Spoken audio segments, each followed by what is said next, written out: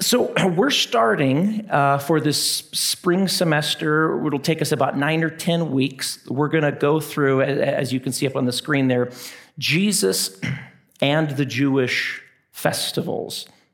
And each week, we're going to be looking at one of these festivals. There might be a week or two that we'll combine a couple of them, because some of them, they're like, man, they overlap and they're really close. And so it'll be 9 or 10 weeks. We'll kind of see how things go. Tonight, what I want to do is kind of do an overview of these festivals and look at just some general concepts with them. There are some things that were done kind of across the board that are a little maybe foreign to us, but I think there's some huge takeaways. And then kind of land on what maybe you would say couches all the festivals, and that's this concept of Sabbath. So let me do this. And do we have... I don't know if I have my... Oh, good. Okay. So let's do this. Let me ask you a question. This is something I was talking to our band with before the service, and I asked this question, and I'd be curious to know your thoughts too. During this last season, in 2020, especially if you were maybe working from home or that sort of thing, how many times did this question either come out of your mouth or this thought come to you, where you said, "What day is it?" You know what I mean by that? To me, I said that so often. The reason why is that my normal rhythms of time were not there in large part. I'm working from home. There's certain days like, okay, this is a study day. This is a planning day. This is the meeting day. This is, I have a rhythm to my week. And when those things are gone, to be honest, the word that I kept using, because I talked to friends about it, I said, I feel so disoriented. You know what I mean by that? Life feels disorienting when I don't have these markers, these rhythms in my life. Well, here's what I want us to think about, and I don't know if you ever thought about this. Israel was in slavery for how long? Do you remember? 400 years, okay? How many days off a week did they have? Yeah, when you're a slave, it's 0, right? Think about the level of disorientation when for centuries, generation after generation, it's been ingrained. It's like, have you seen the movie Groundhog's Day? Every day he just repeats. It's the exact same thing, right? There's this sense of disorientation when there isn't this rhythm in their lives. And what's so fascinating to me is that the very first thing that God does when he brings them out of the 400 years of disorientation, of no rhythm, he says, I'm instituting 7 festivals and feasts that will mark your year. And then he drills down even more specifically in that exact same context, and he says, you're also going to observe a weekly 1 in 7 pattern. And I would say it's not an overestimation or an overstatement to say that the heart of Judaism were the festivals. The heart of Judaism were these annual festivals, and you could even call it a weekly festival with the Sabbath. This was times when the Jews, they feasted. Sometimes they fasted. They met with God. They met with each other. They had good times. It was a time of basically celebration. It's interesting. We see in the Gospels, and we'll see this all throughout the series. We'll kind of dip into some stories in the Gospels. We won't entirely be back in the Old Testament, though tonight we will mostly. We'll see that Jesus went to many of these festivals and celebrated, and suffered, of course, we know too. So the series, we're going to walk through some of the festivals in the Gospels. We're going to see more about what's happening in those strategic times, because Jesus will oftentimes actually pick a festival when he wants to make a point, or at least the gospel authors seem to highlight, it was this festival in which Jesus decided to say this. He's making these touch points with Israel's identity by selecting their time, which is an interesting idea. And once you see it, you realize, I think that was intentional. I don't think it was accidental that he's doing that. So let's take a look at this. Let me show you. Do I need to make this different size? Let's see here. Hopefully you can see this. Did you pick up a bulletin on your way in? Kind of a bulletin thing? On the back of it, you'll find this diagram right here. If you don't have one, you can get one in the back or pick one up later. But if you want to look more closely, if that's hard to see, this kind of gives you a visual diagram of when we think about these festivals or feasts, we can think about them in the year. The inner circle is the solar calendar. That's one we're familiar with.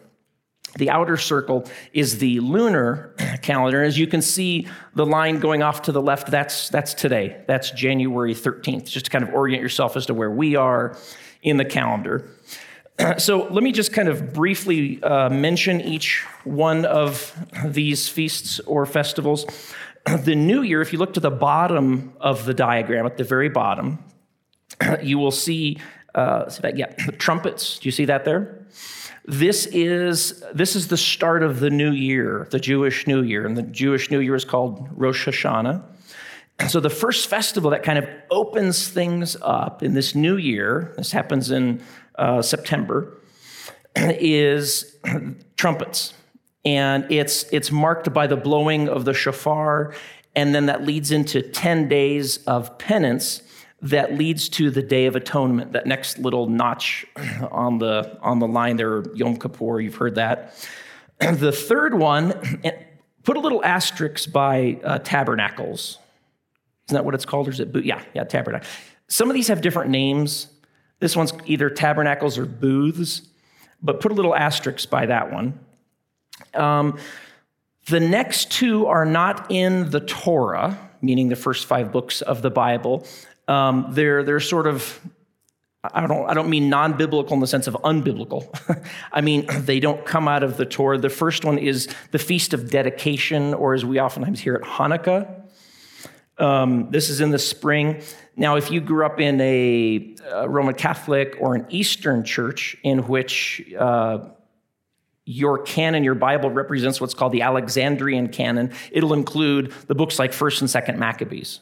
And that's where that story is centered there. And then the one after that is, again, also not in the Torah, the first 5 books, and that's Purim. And this is the celebration that's connected with Esther and the salvation of the Jews that weren't slaughtered. The next one, put an asterisk by that one, Passover. That one happens in the spring. The next one kind of technically is 2, but they usually kind of get lumped together. The Feast of Unleavened Bread and First Fruits. And so we may cover that as 1 week. We may cover that as 2. I'm not sure. We'll kind of see. And then the last one, as you see, there is Pentecost. And put an asterisk by that one. So you should have an asterisk by Tabernacles, Passover, and Pentecost. Now, each one of these festivals, feasts, would typically require sacrifices were made as they came. Not always animal. It could be a burnt offering, could be a grain offering, and it's very detailed if you ever read the book of Leviticus as far as what kind of sacrifices. And basically it comes down to who makes it and where it's made. Does the priest do it or do I do it? Is it in a really holy place or is it in just a normal place? So lots of details with all this sort of thing. But let me read for you at least just the first part. You probably can't see that very well, can you? Let me see if I can enlarge that. Go to display.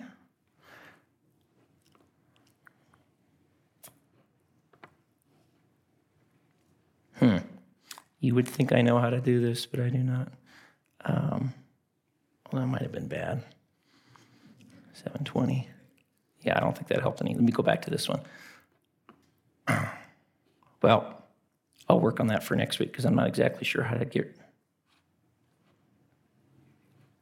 Yeah, sorry, guys. Well, pretend you can see it. Okay, I'll read. If you have really good eyes. I'm only going to read the first 3 verses here is all. This is Leviticus chapter 23. And this is kind of what we'll springboard out of, because this gives the whole list of those 7, not the extra 2, not Purim and dedication, but it gives the first 7 there. This is after they're taken out of Egypt, the 400 years. They have no concept of rhythm and time. And this is what Yahweh, God, does. It says, the Lord spoke to Moses, verse 1, saying, speak to the people of Israel and say to them, these are, and you can see in yellow there, the appointed feasts of Yahweh. Which is, he's not saying, these aren't your feasts. You're not creating these. He says, these are the feasts of Yahweh. He's instituting them. That you shall proclaim as holy convocations. They are my appointed feasts. And then verse 3, before he jumps into the feasts, he gives sort of some context. 6 days shall work be done, but on the 7th day, a Sabbath of solemn rest, a holy convocation. You shall not do work. It is a Sabbath to the Lord in all your dwelling places. And then I won't read it, but for the next, basically the rest of the chapter, it's like 40 verses coming after this. He walks through these 7 and kind of gives some explanation of like, this is what you're going to do on that day. This is what that feast is going to involve, or this is something that you're going to, basically the way you're going to observe that feast. And the festivals are listed in the Old Testament. Here, Leviticus, they're listed in Exodus, in Deuteronomy, and one other place I'm blanking out right now. But what's interesting is each time you read them, no description completely matches the other. They're all a little different from one another. And you might say, well, why is that?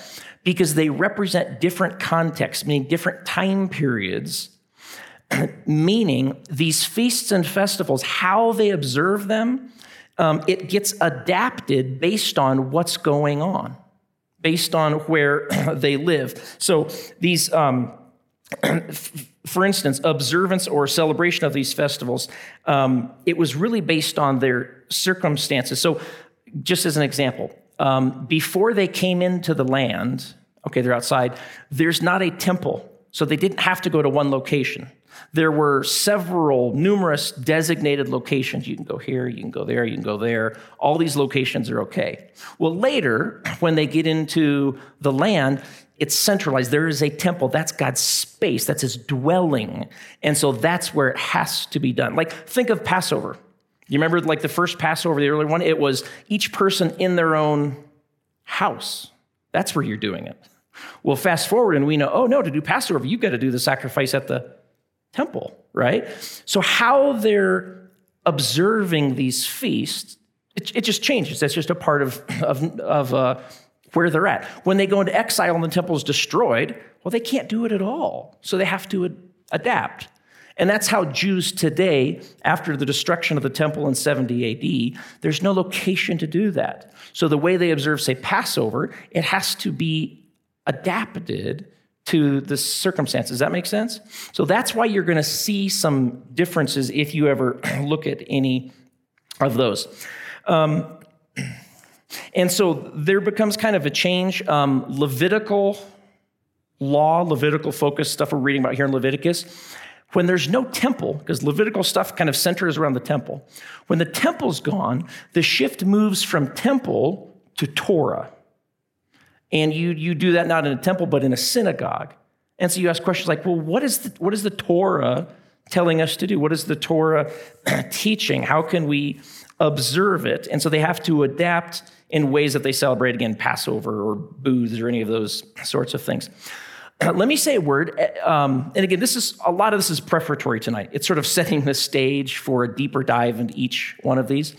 Let me make a comment about, as we think about Jewish festivals, even as the Sabbath, let me tell you about some ways that we can go wrong, ways that I've seen other Christians kind of go wrong, get a little sideways with some of this that we're going to talk about here. So in some places in the Old Testament, many, we see God saying these festivals are essential. Like they're super important. I want you to observe them. It's absolutely essential. And then other times we say, God say things like, you know what, don't bother, just stop. And you're kind of like, well, what's that about? I thought you said it was super important. Well, the calendar was given as a gift to Israel, okay? It's not a bondage thing. It's not a have to. It's a get to kind of thing. And it functioned in the community to tie Israel back to its history, to tie them back to what God had done for them, their identity, who they are. And it functioned to cause them to look forward to what God might continue to do in their story. And it functioned to keep them separate. I don't know about you, but like if you've ever been in another country, I lived in South Korea after I graduated from college, my undergrad, for a year. And their holiday observance was like 95% different than America. And it was so disorienting because I'm like, what is this about? But it tied them to some national identity. It tied them to, this is who we are. I mean, for us, that's one of the things that I think is, kind of sad is some of the sports are getting politicized. Sports are one of those things that's like, it ties us regardless of what person you voted for. It's like, oh yeah, some of our kind of common identity is we love to root for that team, right? Or we love 4th of July, or we love Halloween, and whatever it might be. These are things that kind of give us identity as a people, and that's how these functioned for them in terms of national identity. But we read oftentimes God saying, just stop.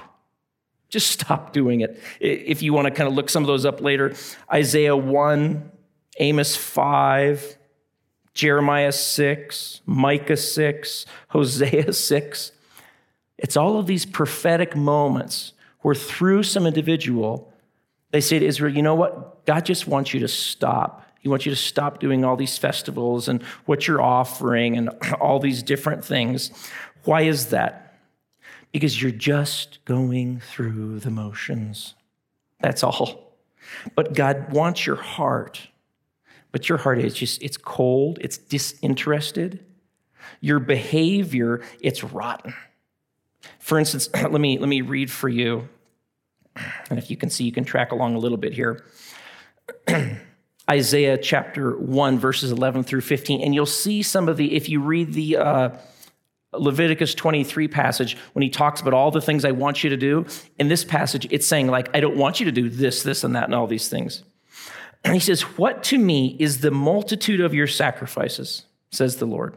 I have had enough burnt offerings of rams and the fat of well-fed beasts. I do not delight in the blood of bulls or of lambs or goats. When you come to appear before me, who has required of you this trampling of my courts, bring no more vain offerings. Incense is an abomination to me.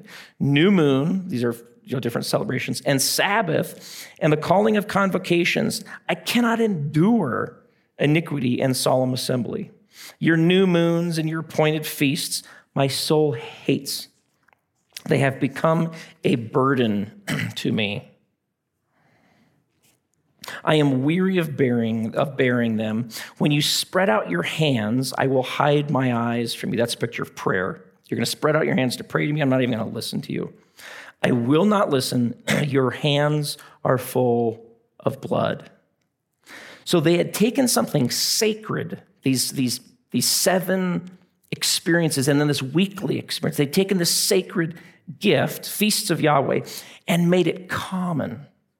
Worse than that, make it abominable. So the problem was not prayer. Prayer's not bad. Sabbath isn't bad. Festivals. The problem was people thinking, as long as I keep up these routines, God will be happy with me. Or maybe even worse yet, as long as I keep up these routines, God will be in my debt. He'll kind of owe me. Owe me certain things in life. It would be like God telling us, you know what? Stop taking offerings. I don't want them.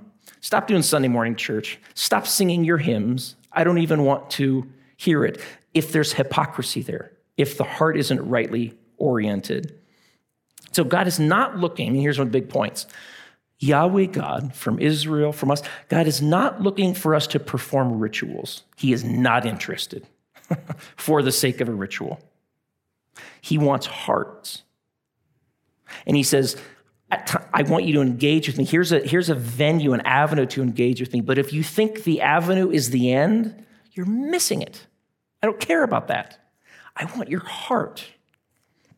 It's interesting in the New Testament, 1 Corinthians chapter 5, the Apostle Paul encourages the church to keep up observing the Passover as it was transformed by Jesus into what we think of as the Lord's Supper. That's what we take every week here, or the Lord's table. But then at the same time, Paul warns against people judging other people and their spirituality based on, you keeping the Sabbath? You keeping the feasts? How you doing with that?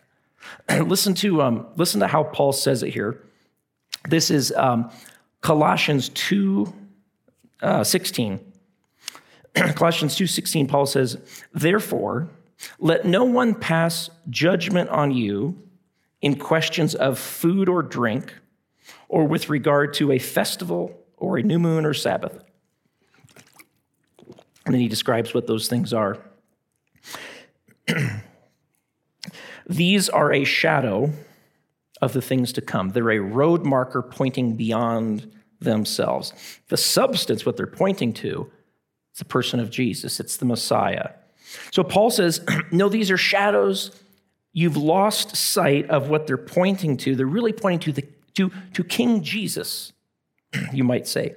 So Paul does not forbid people from observing any of these feasts, but their emphasis becomes wrong. He says, at least in this group right here, they've gotten detached from the head. And I would just say from, 17 years of being here at Timberline Church, I could tell you countless stories of people who have gotten into observing festivals and feasts. Nothing wrong with that. Nothing wrong with it, okay? But many times, what I've seen is that they become so excited about it, so sort of attached to it, that they start thinking that observing these days or these new moon festivals or Sabbaths, that they lose sight of Jesus, and it becomes this almost works thing. It becomes almost this, you need to do that, taking their conviction and placing it on someone else. You know what I mean by that? And it so often turns that. But again, there's nothing wrong with observing them as long as we keep them rightly structured, rightly ordered, and think about their function and their purpose. So it's not wrong to choose to observe certain days as you would say holy, meaning I'm setting it apart. It's distinct for me in some way. It might even function to connect you back to the bigger story. That's an awesome thing. But it's wrong if you start to judge spirituality by doing it. I'm right with God. Why? Because I do these sorts of things. Or if it's practiced in a sense of bondage or obligation, and that's true of anything. That's true of any spiritual practices. Coming to church. If you feel really guilty because you missed a Sunday, that may not be appropriate. Now, if it's not valuable to you and you just think, I'll get it when I get to it, well, maybe you should feel kind of bad about that. It's your heart orientation. What's going on in your heart? Another point, do you remember the three festivals that you put an asterisk by? Those festivals are they're called in the text, Hag festivals, which means pilgrimage. These are the festivals that they were, at least the men, told to take a pilgrimage to Jerusalem. For those of you guys, a couple of you in here, who went on the Israel study tour with us, if you may remember, Yonatan, our Israeli guide, he called these festivals foot festivals. Do you remember that?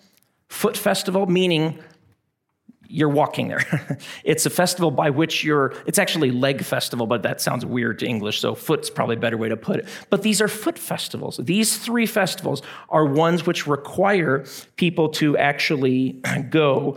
In fact, all males 3 times a year were told to go to Jerusalem. And I think I've got it up here. Oh, I don't. I'll just read it. Deuteronomy 16 says this, 3 times a year, all your men must appear before the Lord your God at the place he will choose. At the festival of unleavened bread, which that's really close to Passover, but basically think of Passover. the Festival of Weeks, you've got that one marked there, that's Pentecost, and the Festival of Tabernacles. So it's Passover, Pentecost, Tabernacles. Those are those 3 foot festivals, the 3 Chag, or the pilgrimage festivals. Now, you could imagine this became very difficult if you lived far away. And as Israel's history moves forward, people start moving out. Sometimes they're forced out when the Assyrians come in and take them to another place. And then in the future, they don't come back and there's living all over the Mediterranean world. It becomes very difficult. God picks these times because they coincide with what you might call slack times. When all the baby lambs have been born, when the fruit has been picked, when the grain has been picked. But if you own a farm, there's always work to do. Some of you know that well. It's not easy 3 weeks to just pick up and go. And so in practice, it becomes very difficult for them to do. So most Jews did it one time a year.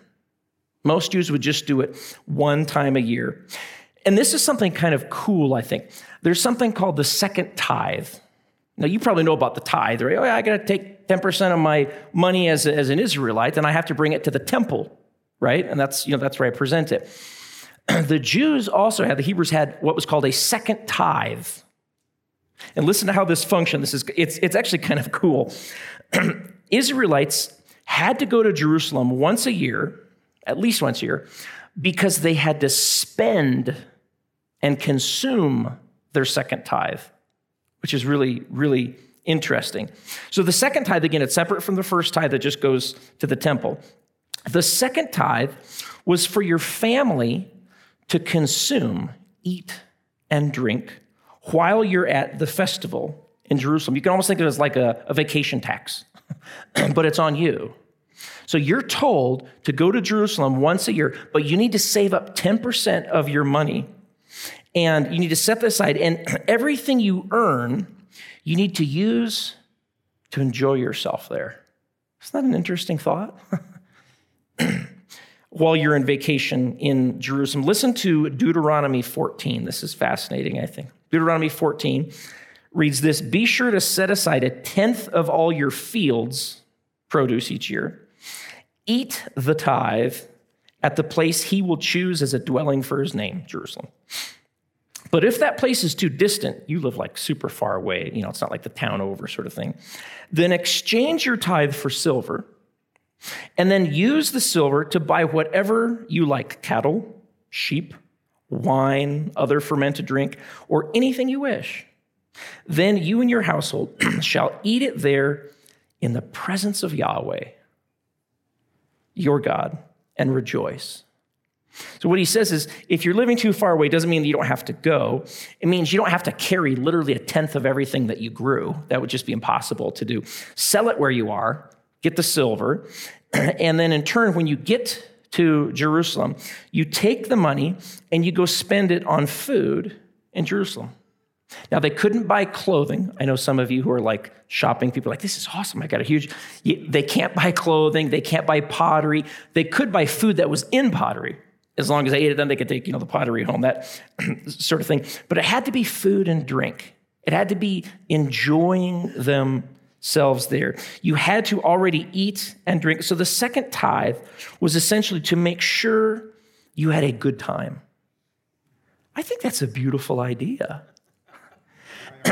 Yeah, the IRS. Now it's totally different idea.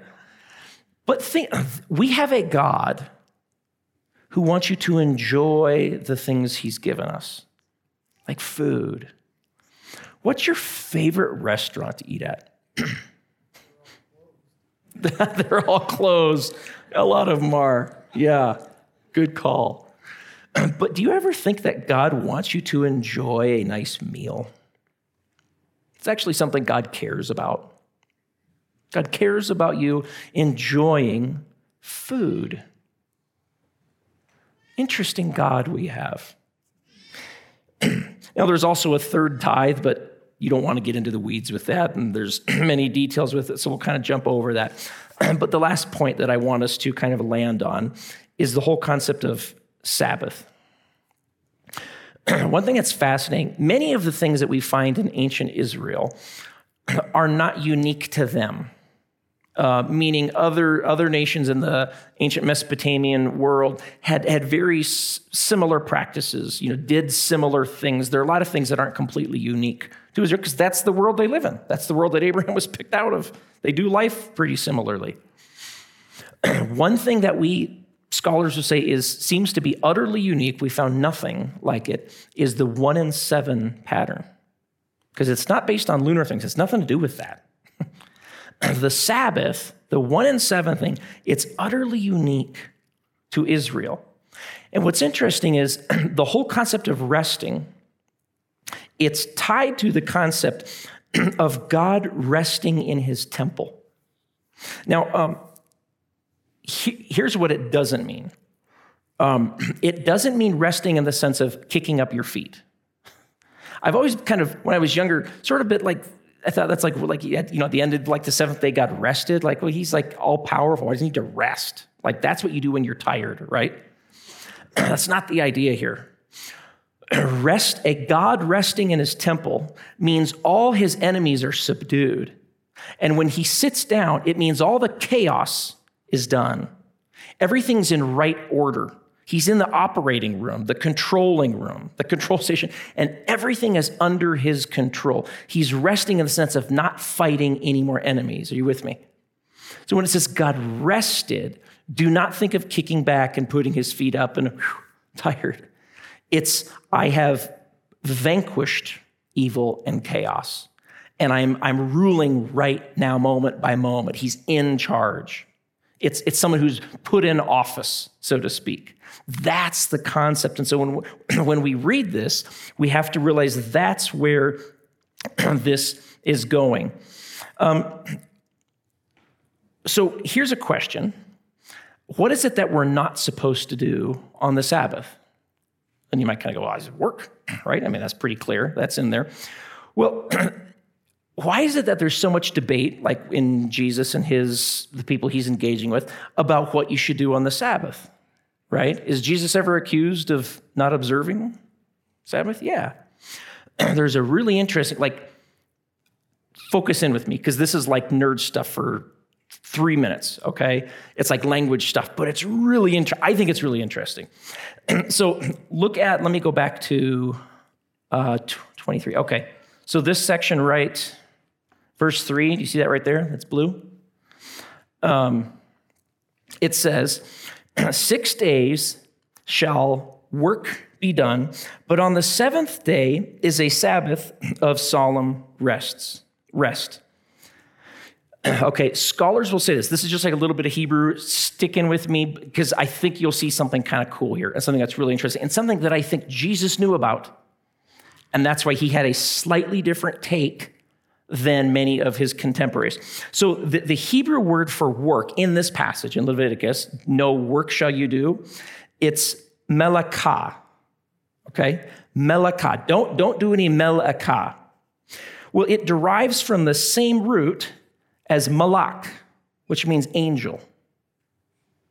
Now, you might kind of first hear, go, wait, what? What in the world does angel, malak, have to do with melakah, to do work?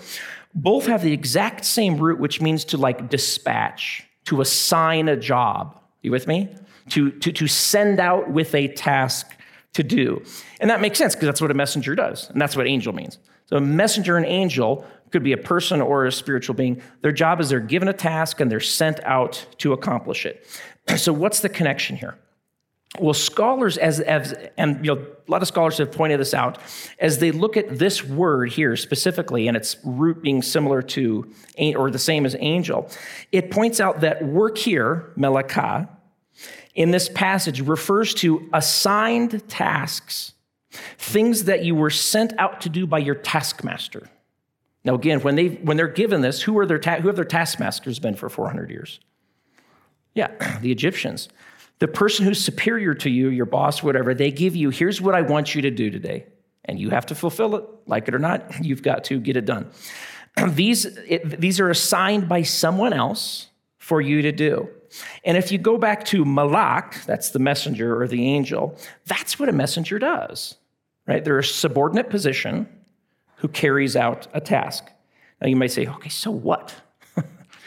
Well, the main object of the Sabbath law here in Leviticus is to do this: avoid certain daily tasks that are normally assigned for you to do when it comes to the Sabbath. Meaning, the Sabbath law does not preclude doing tasks that you might say arise from the occasion at that moment.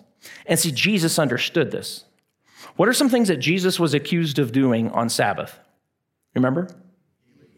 Healing. That's a work. That's an activity. He and his disciples were one time walking through a field, and you remember what his disciples did, it said? Yeah, they pulled grain, and they're basically just a snack. They're itinerant missionaries, and so they're hungry. That's something that arises from the situation.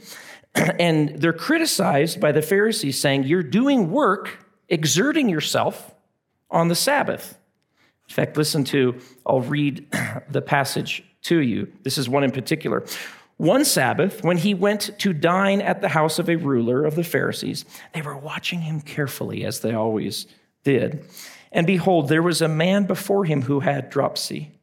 And Jesus responded to the lawyers and Pharisees, saying, he asked this question, is it lawful, is it Torah, to heal on the Sabbath or not?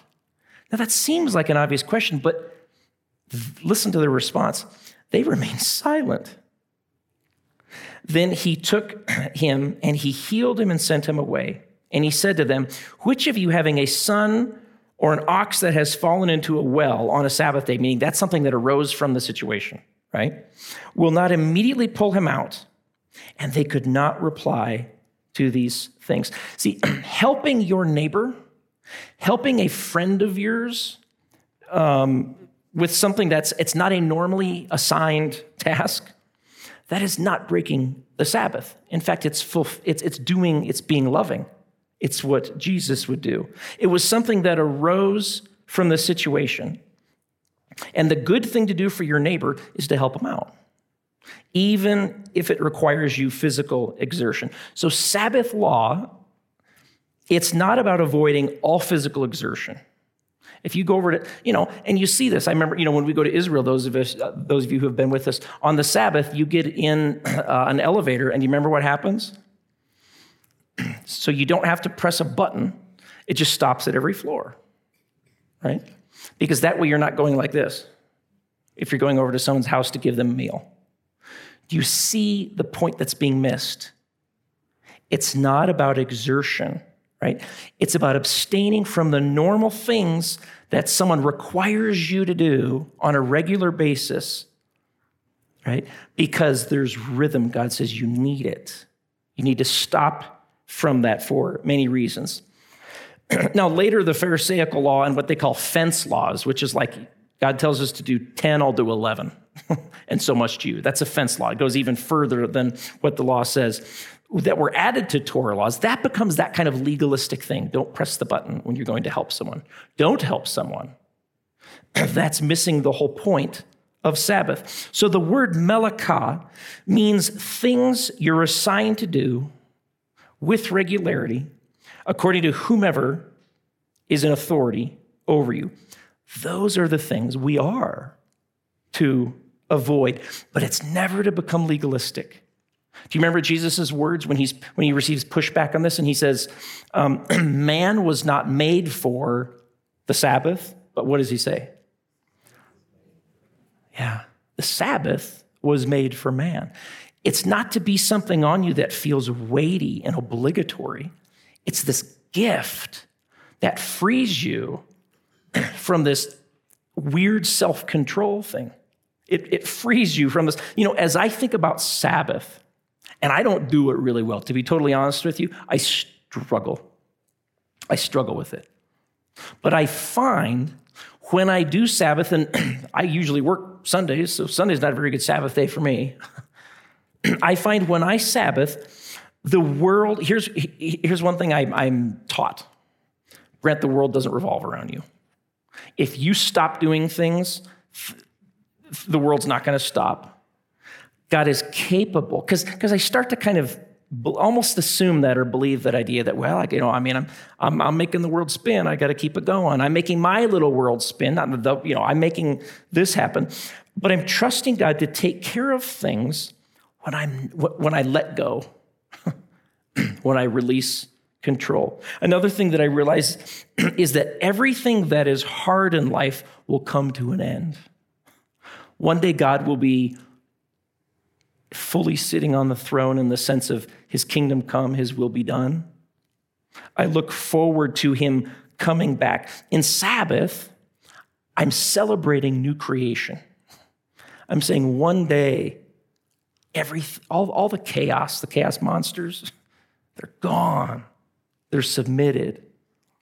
I'm looking forward to, again, day 7 of creation fully lived out. Again, not about putting my feet up, but that picture of God who has subdued all the enemies of chaos and is reigning unchallenged.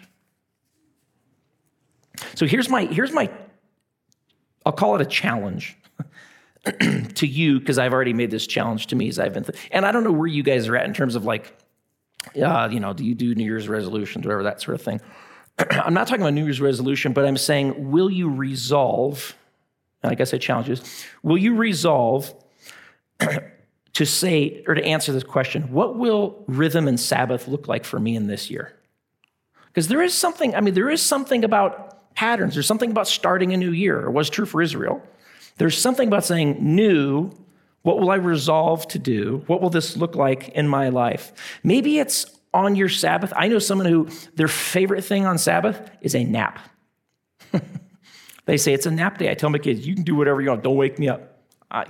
Even got them to nap. But they say that for me, it's life-giving. Think about the word recreational, and then put a little dash in there, recreational. What is recreational or recreational in your life? Do you enjoy gardening? That'd be a really good thing to do on the Sabbath. Do you enjoy that meal at the restaurant that's not open? That might be a really cool thing to do on the Sabbath. So the question to ask is, what are you going to do? Here's one for me. How about reading the Bible? Do I read the Bible on the Sabbath? Depends. If I think, I got to prepare for next Wednesday's message, no, I will not read the Bible on the Sabbath, because it's a task. You know what I mean by that? It's a checklist thing. It's something I have to get done. I will not. If it's, I haven't really been in the Word lately, and that's something I think it'd be good for me. I would enjoy that. But it's not checking off a list. Yeah, then I will. So sometimes I'll do the very same thing. Sometimes it might look like work, and it's not. Sometimes it's not, but it might look like work. You know what I mean by that? It's the orientation of my heart. And that's, of course, what God knows. So will you resolve in this new start? It's a new rhythm. For us, it's not Rosh Hashanah and that new year. We've got a different new year. We're on a different calendar. That's okay. What kind of rhythm will you resolve to step into? That will be festival. It'll be feast. It'll get rid of the disorientation in this new year.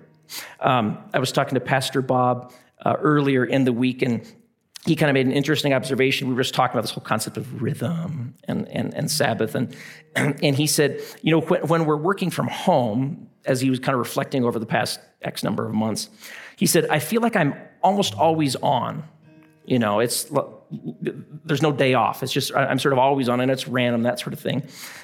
He said, and I need rhythm, because that when I'm constantly plugged in, or when I'm going 100 miles an hour, it's so easy to miss God. I just don't see him. I don't see what he's doing in the moment. I don't see what he's doing in my family. I don't see what he's calling me to do. I just miss God. And I thought, without rhythm, that's how I live, disoriented. What day is it? I don't want to ask that question again, because I want to be in the rhythm. During this next song, I want us to do something that is rhythm-esque. I have no idea if that's a word. We're going to take the bread and the cup, as we do every Wednesday. That's our rhythm.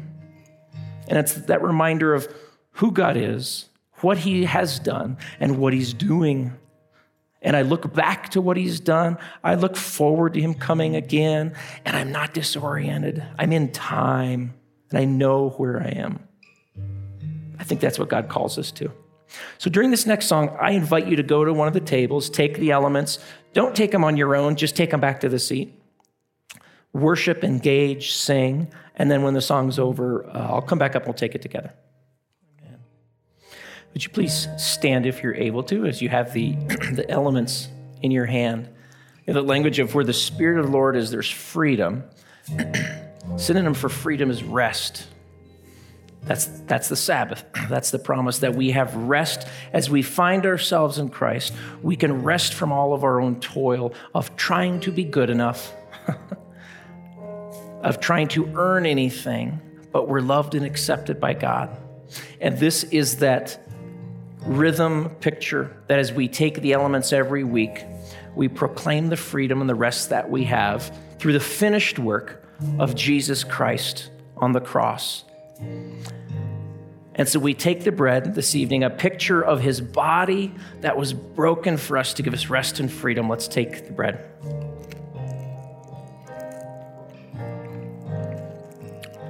And likewise, the cup, his blood in a new covenant of acceptance with God. Heavenly Father, we thank you for what you have done, what you're continuing to do in our lives and in our communities. Thank you for loving us and accepting us, for offering us rest in the ultimate sense of what that means. And we long for it.